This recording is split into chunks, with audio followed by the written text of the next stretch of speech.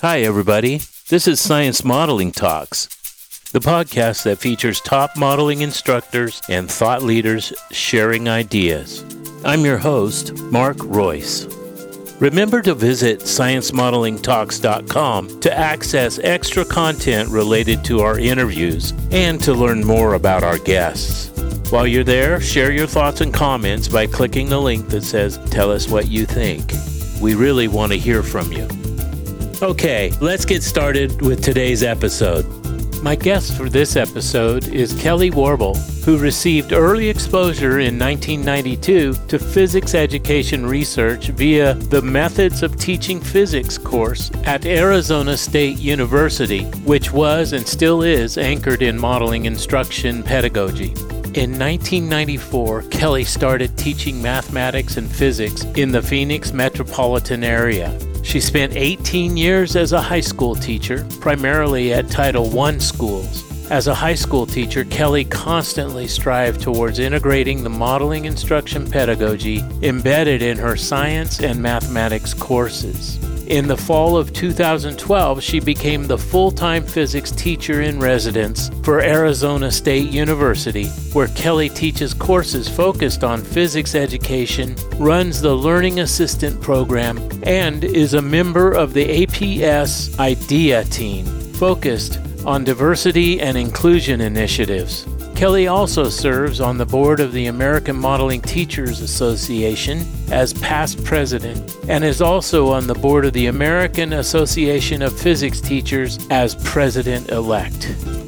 Here's my interview with Kelli. Hi, Kelli. How are you? I'm great. It's so nice to be able to speak with you in person, Mark, after being such a long-time listener. Oh, good. That's fun. I'm really excited to talk with you as well. With the bit of research that I've done about you, you're a very busy person, and you're very involved with promoting education and good pedagogy and choices in the classroom. And I'm excited for you to be able to share with our listeners some of the things that you've learned and discovered over the years. I was surprised to see that you've been involved with modeling almost from the beginning of your career, even in your education. Is that correct? Yes, it's true. And it's even as a pre-service teacher, my Methods of Teaching Physics course was modeling instruction pedagogy taught by Larry Dukrich way back in 1992 or so. Wow. And prior to that, I actually was in a high school physics classroom in Mesa, Arizona in the late 80s that was taught by Rex Rice. And Rex Rice at the time was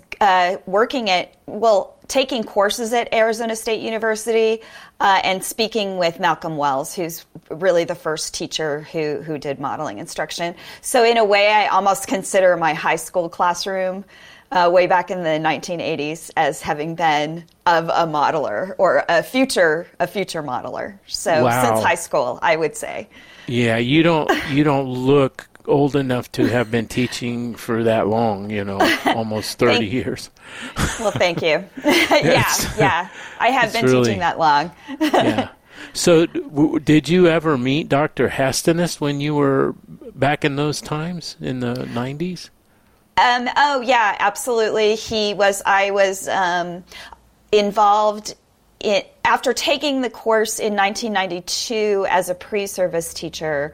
I got to be part of the grant that started in 1995 that was by David Hestenes to bring in physics teachers from across the country to Arizona State University. And so he was frequently in the room for the grant programs that we had.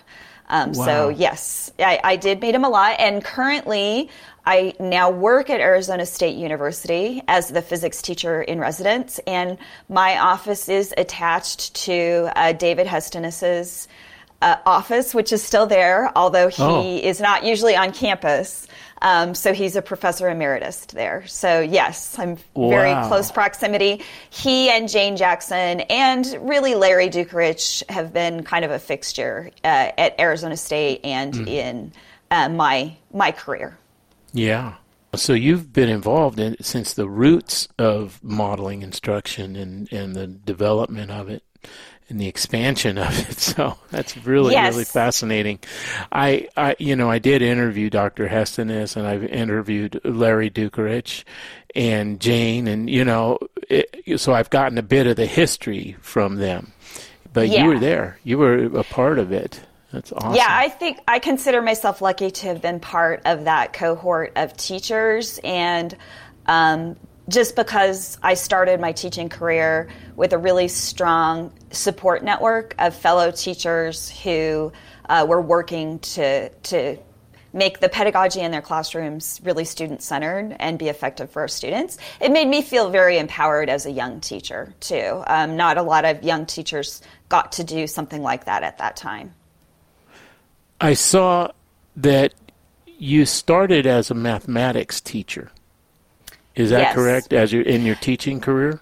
Yes, actually, my first year teaching, I taught only mathematics, but my certification was always in mathematics and physics. So then my second year teaching, over the summer, they sent me to phase 1 of the modeling instruction workshops at Arizona State, and then I took over the physics class the next year also.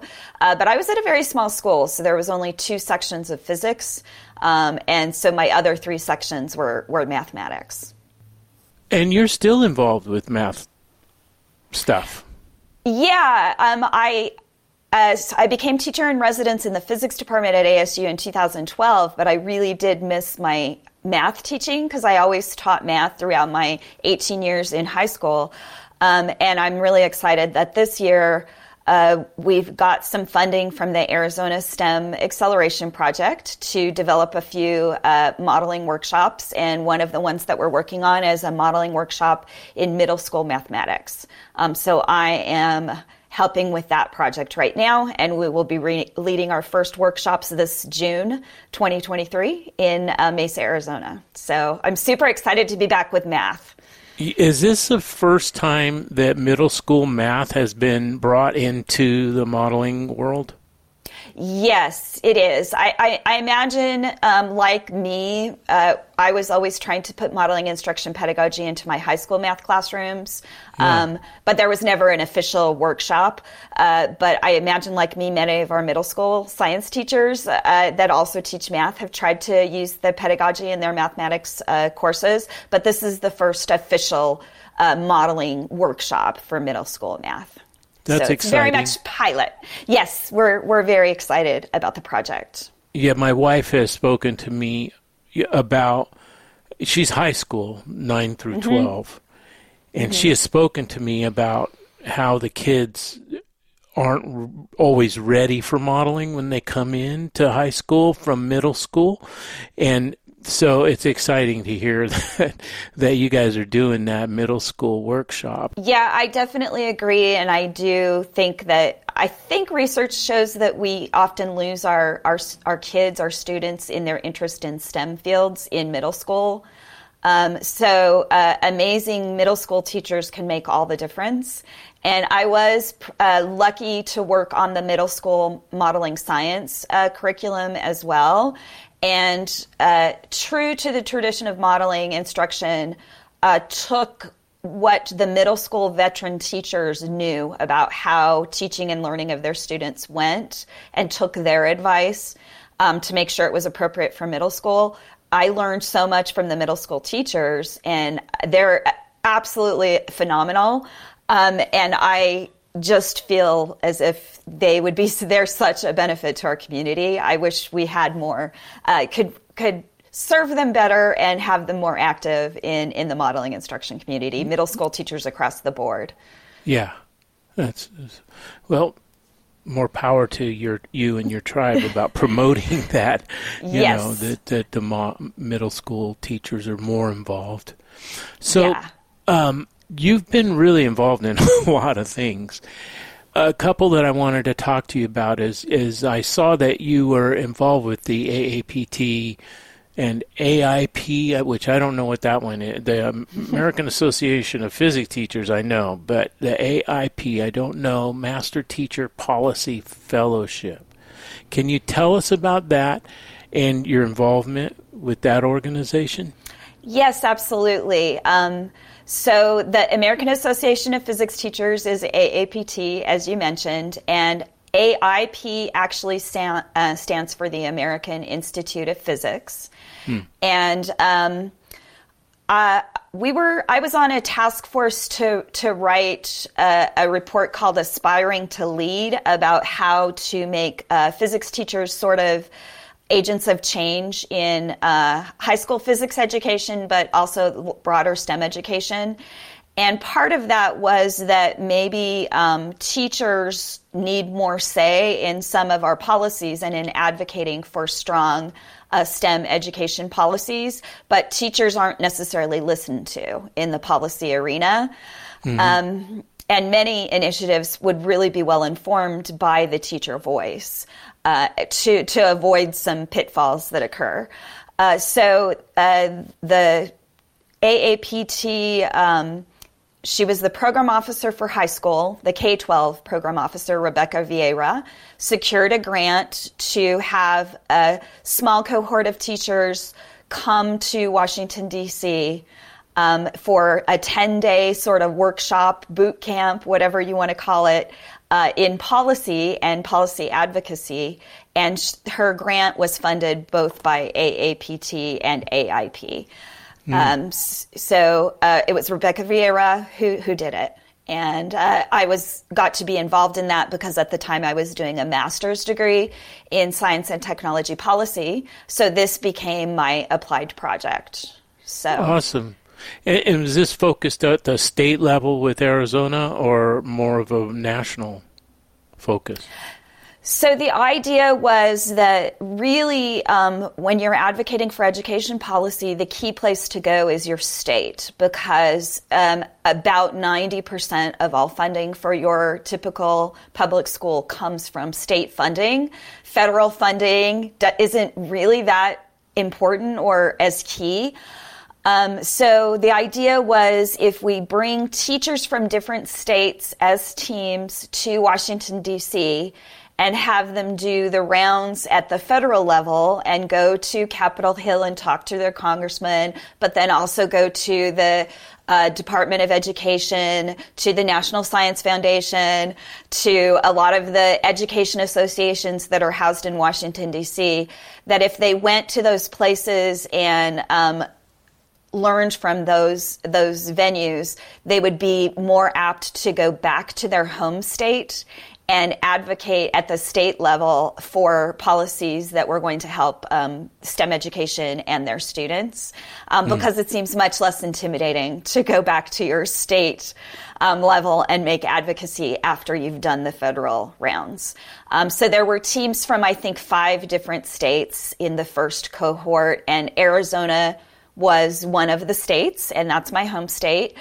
And we actually used Arizona sort of as a case study in how to do this because at the time, a few people who are from modeling instruction had started to go to the state and advocate for funds for teachers to take classes to become highly qualified in physics or chemistry or mathematics. And the reason we advocated for that was so that people could take modeling instruction workshops at Arizona State University during the summers and be paid for it so that they could go back and be more effective teachers.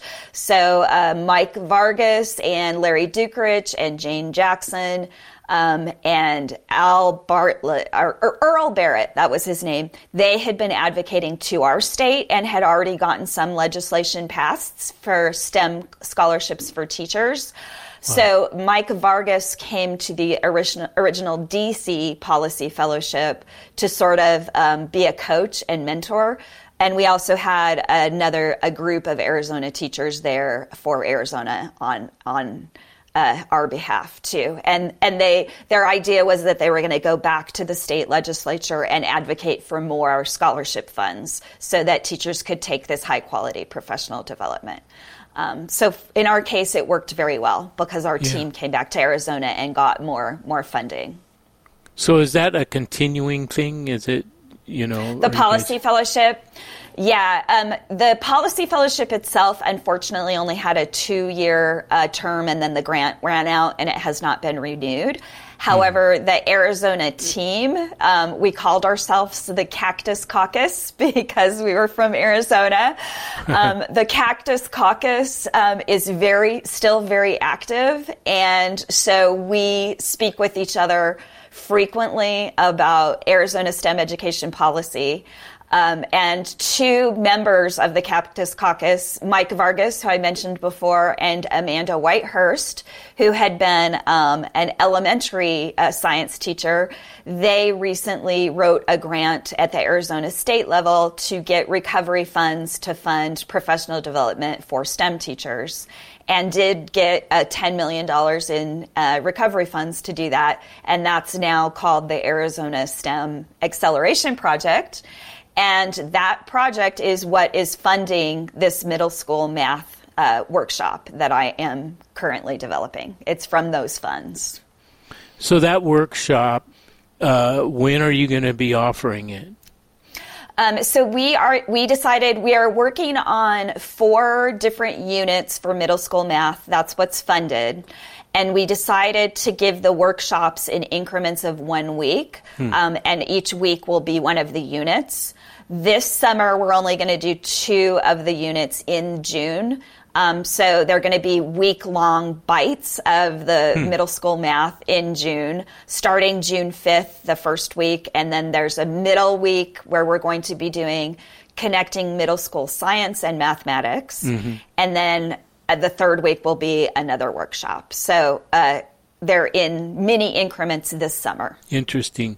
And these are face-to-face workshops, not online, or are they both? Yes, they're face-to-face workshops. We wanted the initial workshops to definitely be face-to-face. It is going to be like any modeling workshop where we have lots of manipulatives and hands-on ideas for understanding things like ratios and proportional reasoning.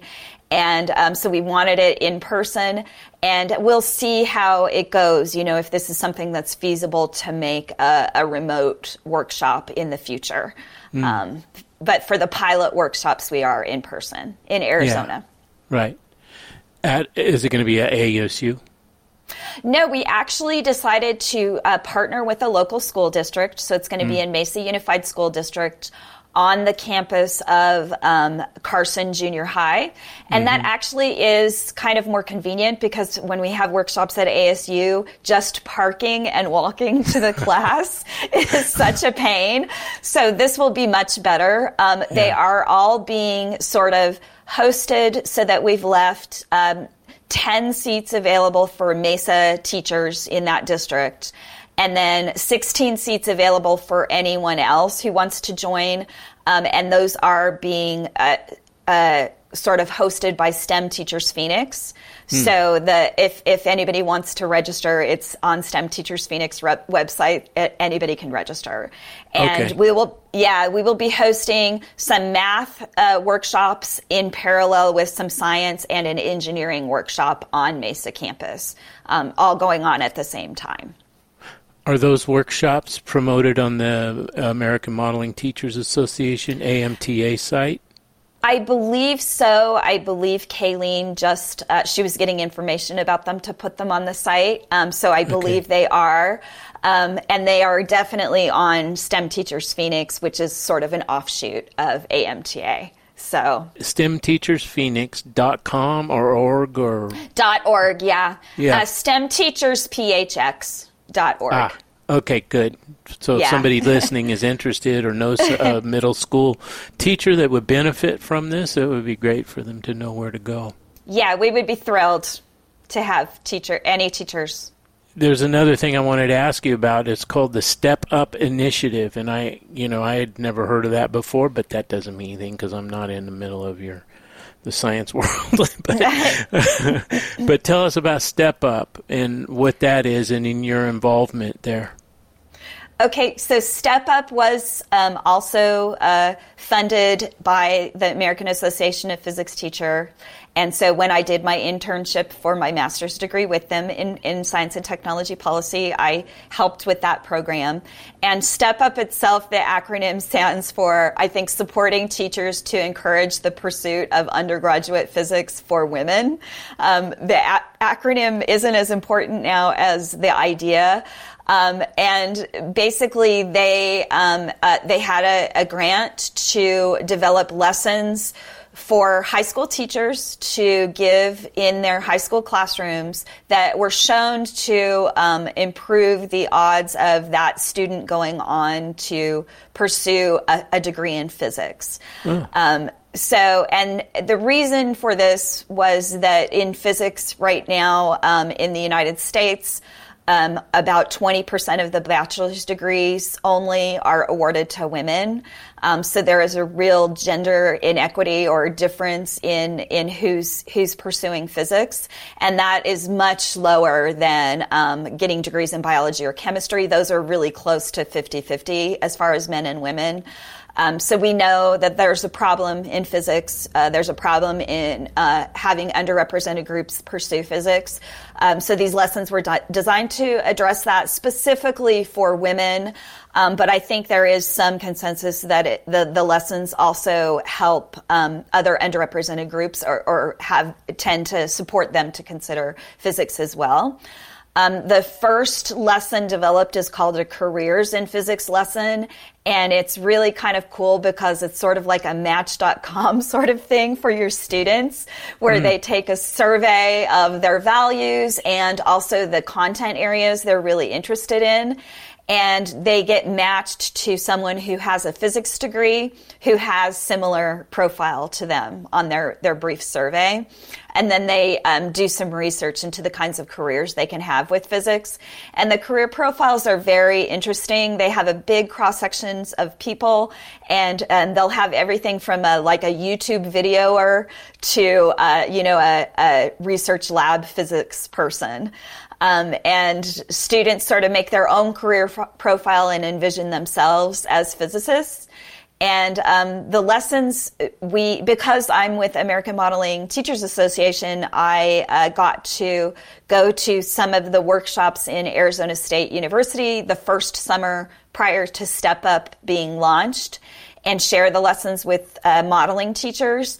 And the result is that the AMTA community has become very involved in this whole project and have even started playing with things like, well, could I make these careers lessons similar but use chemistry people or life sciences people or mathematicians? So AMTA has really embraced the project. And so then a lot of the Step Up teacher ambassadors are actually also AMTA members. Wow. And leaders. So it's very exciting. That's very cool. Yeah, so that initiative's great. And they also have another more challenging lesson about how women are underrepresented in physics, and it encourages students to share times when they felt like they didn't belong in a class or a situation and why, and have the hard discussions of belonging. And that's the second lesson in the Step Up materials. And it's a very effective lesson with a good conversation about unconscious bias and how we all have times when we feel we don't belong, and goes towards encouraging students to pursue these fields where maybe the sense of belonging isn't as high. And so that's also very much aligned with modeling instructions. And along with, it has a guidelines for discussions during these difficult conversations. They created a poster out of it, and those guidelines will end up in modeling instruction classrooms a lot because the guideline for discussion poster became really popular. That leads to, I was very interested to ask you about this. I saw in a little bit of your bio and some of the other things online I found, you're very involved in initiatives that focus on diversity and inclusion. And, the step up is one thing, but talk to me about your involvement with promoting diversity and inclusion in the classroom, as well as wherever else you're working toward that. Yeah, I did get involved in that, I think because I left high school to work at the university, and there are a lot of initiatives at the university level focused especially on STEM subjects about how do we get a representation in our classes that looks like the same demographic as our local communities. So I kind of jumped at the chance to get involved in these initiatives when I could. And then I think that, honestly, I have to give credit to AMTA teachers during their leadership during the pandemic. I would like to say specifically Tanea Hibbler, Errol Sirkin, and Teresa Marks, who actually hosted some really interesting and valuable equity listening hours during the pandemic, around the time of the George Floyd incident. They had us come together for very difficult conversations, and they actually served as my guiding star for trying to advocate for similar things in my community. I don't know that I'm nearly as effective as they are, but they really have been an inspiration to me. So when I had the opportunity to join sort of like the diversity and equity teams at Arizona State University, I tried to take what I learned from them and advocate for the same things that they kind of helped me think about and advocate for. So again, AMTA has been a lead in that, I think. I did an interview with Tanea and Ariel. It's been a while. It was like a year ago or so. That was really good, where they talked about these issues. That was really quite excellent. Yeah, that's great. You shared with me that you're really excited about the Arizona STEM Acceleration Project. Yes. Tell us about that. I know that's a current thing that you're involved with, and share with us about that. So that is the project that is the $10 million in funding secured by the policy fellows, Mike Vargas and Amanda Whitehurst. Okay.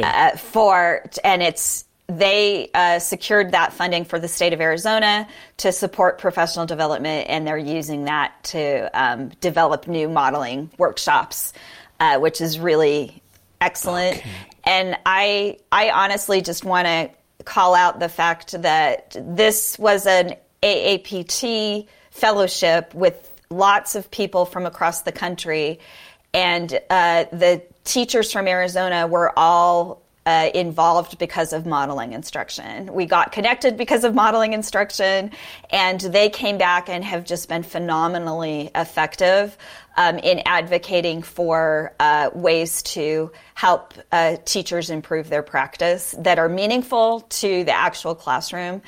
So I think it's amazing, and I think it speaks to how the modeling community sort of makes teachers feel empowered. I think we really empower teachers so that we can empower our students, and in meaningful ways. And I think it's overlooked how impactful it can be, even outside of just, modeling instruction workshops. Sure. Yeah.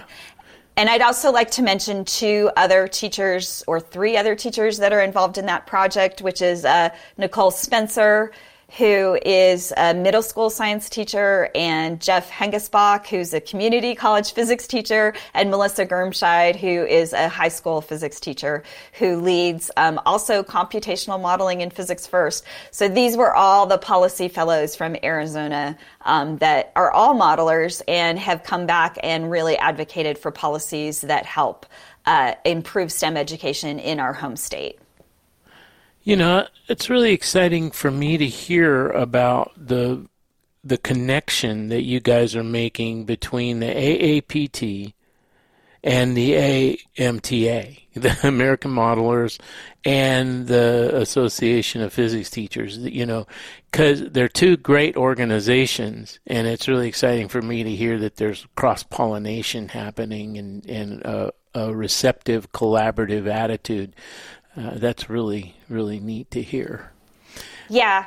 I want to ask you, I sent you a little survey before our time together to get some information from you. And one of the questions I always ask is, before we do the interview, is can you share your best teaching or modeling tip with us? And you responded with the most complete description of things that you've learned over the years that are wonderful tips. And I don't know if you can just pull them out of your memory from what you wrote to me, but can you share some of those tips with us, with our listeners? Because they're great. They're really good. Yeah, it's hard to know whether these little tips are helpful or not. So I was just trying to think of the ones that seem to come to my mind often when I'm discussing things in workshops with teachers. And one of them is something my mother said to me once when she had left town and my high school age sister decided to pierce her own belly button, and my mother came back, and my sister she was bleeding through her shirt at her belly button. No. And I kind of felt bad because I was in college at the time, but was partly living at the house with Kendra and trying to help her out. And my mother said, I've learned that you have to give kids freedom, but not more freedom than they can handle. And I've discovered that that's kind of the true also in modeling instruction, insofar as we want to leave things open-ended and have students discover and build models on their own. However, if we just completely take off the training wheels, the students themselves can get kind of overwhelmed, I think, and sometimes derailed because they just don't have enough focus to know exactly where to even start. And that can be as bad as being too directed and telling them what to do. So I think that it's a constant balance between how much you're open-ended with your questioning, but giving enough focus so that the students aren't overwhelmed. So give them freedom, but not more freedom than they could handle, so they're not overwhelmed. And I think that balance is one of the most difficult things in teaching, is knowing how to make that balance. To not be super directed, because then you might shut down any creative thought, but to have enough structure that students can engage with it without being intimidated or overwhelmed by their amount of choices. So that was one bit of advice that I think comes up a lot in a different context, but I think it's applicable. I think it's important because it's not like a tip that teachers may not have some sense of already, but it reinforces a very important thing in the classroom. Do you want to share any of the others, or do you need me to read them to you? I think probably the second thing I put on there, which I think back to a lot, is kind of a harsh statement that is, shut up and listen to your students, which we don't really want to tell people to shut up nowadays. But it was one of the first things that Larry Dukerich probably said to us in our workshop way back in 1992. And that is that, at the time it was very teacher-centered. You're supposed to lecture about physics or math or whatever to your students and be this great orator. And his point was, if you are quiet and let your students talk and speak, you'll hear what they're saying and you'll understand where they're hitting difficulties. And I actually think that this kind of goes to, I think your wife actually had a column, Brenda, about questioning their answers, questioning students' answers and always probing their thinking and not trying to put your own words over what they're saying, because sometimes you're surprised by the turn it takes. What you think is their their misconception or their preconception is not actually the case and they're thinking something different. So you really have to carefully listen to your students and not try to overlay your concept of what they're doing on them. So, yeah. Okay. But I still think shut up and listen to your student often to my own self when I find myself not doing that in the classroom. Well, that's a very Larry way to say it, too. Yeah, it is. It is. Yeah. It's really cool. Okay, you gave me 3 other tips. Do you remember? No, I don't necessarily remember. Maybe you should choose your favorite. One was, I want you to share them all because they're really good, but you talked about whiteboarding sessions. Oh, you remember what you said about that? Yeah, I think when we first started with modeling instruction, when we did whiteboarding session, it was really in one format, and that was you had the students presenting this whiteboard to the class. Instead of having other formats such as, having a board meeting where students circle up and things like that. Mm-hmm. And I think one of the things we often forget is that the learning that is taking place is typically not necessarily heavy on the presentation part. It's actually, a lot of it takes place while the students are discussing and preparing their whiteboards. And I think we forget that because it's kind of almost a hidden learning that's taking place. Mm-hmm. But that student-to-student discourse is so incredibly valuable. And I just encourage people not to discount the learning that's taking place then. And then also to be aware that there isn't just one format for a whiteboard session, and you sort of have to tailor it to the group of students that you have. So sometimes if you do a circle board meeting, students are having trouble staying engaged and paying attention to each other. So perhaps instead you do something like a gallery walk where they hang up all their boards and circulate through on their own and put comments on them. So you just have to really read the room and your students and decide what's perfect for that group at that time. Very good advice. Don't short time your students' prep. Yeah, for sure. Okay, this is my favorite tip that you gave. Okay. You said if you look up the word cover in the dictionary, I'm going to let you explain it beyond that. The word cover. This actually also comes from Larry Dukerich. So he was my first workshop leader for several workshops in a row. So a lot of my advice I have to attribute to him. He noted, if you look up to cover, one of the first definitions that comes up is to obscure from view. So we, as the teacher, are often admonished we need to cover all of the standards. And you've got to get through this laundry list of 1,000 things before the end of the year. But really, when we do rush through those standards and try to cover them all, we are doing the equivalent of obscuring them from the view of our students. Wow. Because it goes so quickly.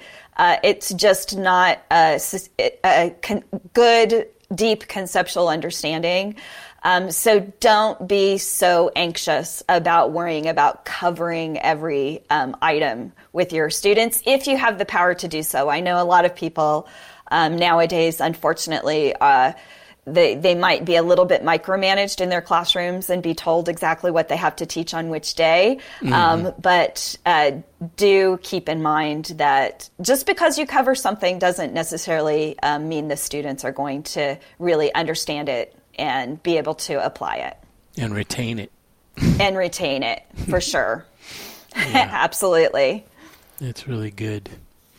Oh, I have a question. You're teaching physics at the university. Are you using modeling in that classroom? Yes, I do use modeling instruction, but one of the classes I teach is the modeling workshop. It's the methods of teaching physics, but it's a modeling workshop. Uh-huh. The other class I teach is a physical science class, and it has about between 70 and 100 students in it in any given semester.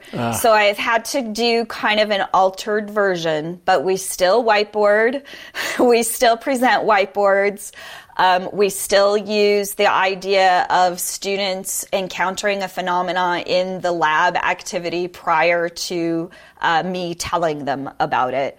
And they will come back. Lab is separate from class, but they will come back and they will discuss whatever they saw in the lab during the normal class time as a whole class. So yes, I definitely am, but kind of hybridized or altered a little bit to be appropriate for that level, and you do have to fool with it.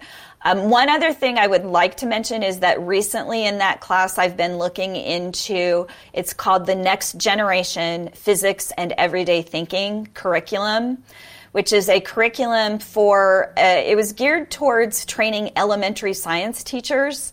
And it has lots of hands-on simple activities in magnetism, static electricity, energy and interactions, and wave, sound, and light. And those materials are phenomenal, and they're very aligned to modeling instruction. So that's my recent tip for teachers, is think about looking into those materials when you need simple activities to have students perform, to get engaged in some high-level physics. And those materials are available where? I think they're available now from Activate Learning, but if people sort of do a internet search on Next Generation PET, which is Physics and Everyday Thinking, you will find them. And one of the co-authors is also a co-author on the CASTLE curriculum, which modeling instruction, we had a partnership with them a long time ago. And they graciously let us use their materials and alter them for some modeling workshops in electricity and magnetism. I think we would benefit from having a partnership maybe with Next Generation Physics and Everyday Thinking too. But meanwhile, listeners, you might want to look into that curriculum. So thanks for the last question. I had to get that last little thing in there because it's been valuable to me. That's really great. It's been awesome. But we're kind of out of time, so I'm going to say thank you so much. Thank you so much for taking the time. And I hope your teaching just blossoms with all kinds of wonderful fruit. And just keep on keeping on. And my wife said to tell you hello. Yes, hello, Brenda. I haven't gone to see her in a while, so yes, hello right back. And thank you, and I hope my teaching does continue to blossom, and usually when it does, it's because I learned something from someone in this community, in the AMTA. So thank you to everybody who's inspired me so much. I really appreciate it. Thank you, Kelli. Thank you so much. Bye. Thanks so much for joining us on another episode of Science Modeling Talks. Head over to sciencemodelingtalks.com and you'll be able to listen to any of our archived episodes and access our show notes, which include guest bios, show highlights, and links to resources that were mentioned during the interview. While you're there, subscribe to our show so you won't miss out on any of our episodes. When you join this community through our email list, we'll send you a link to a lot of awesome resources from the American Modeling Teachers Association. Okay, so that's our show. As always, remember to keep striving for excellence.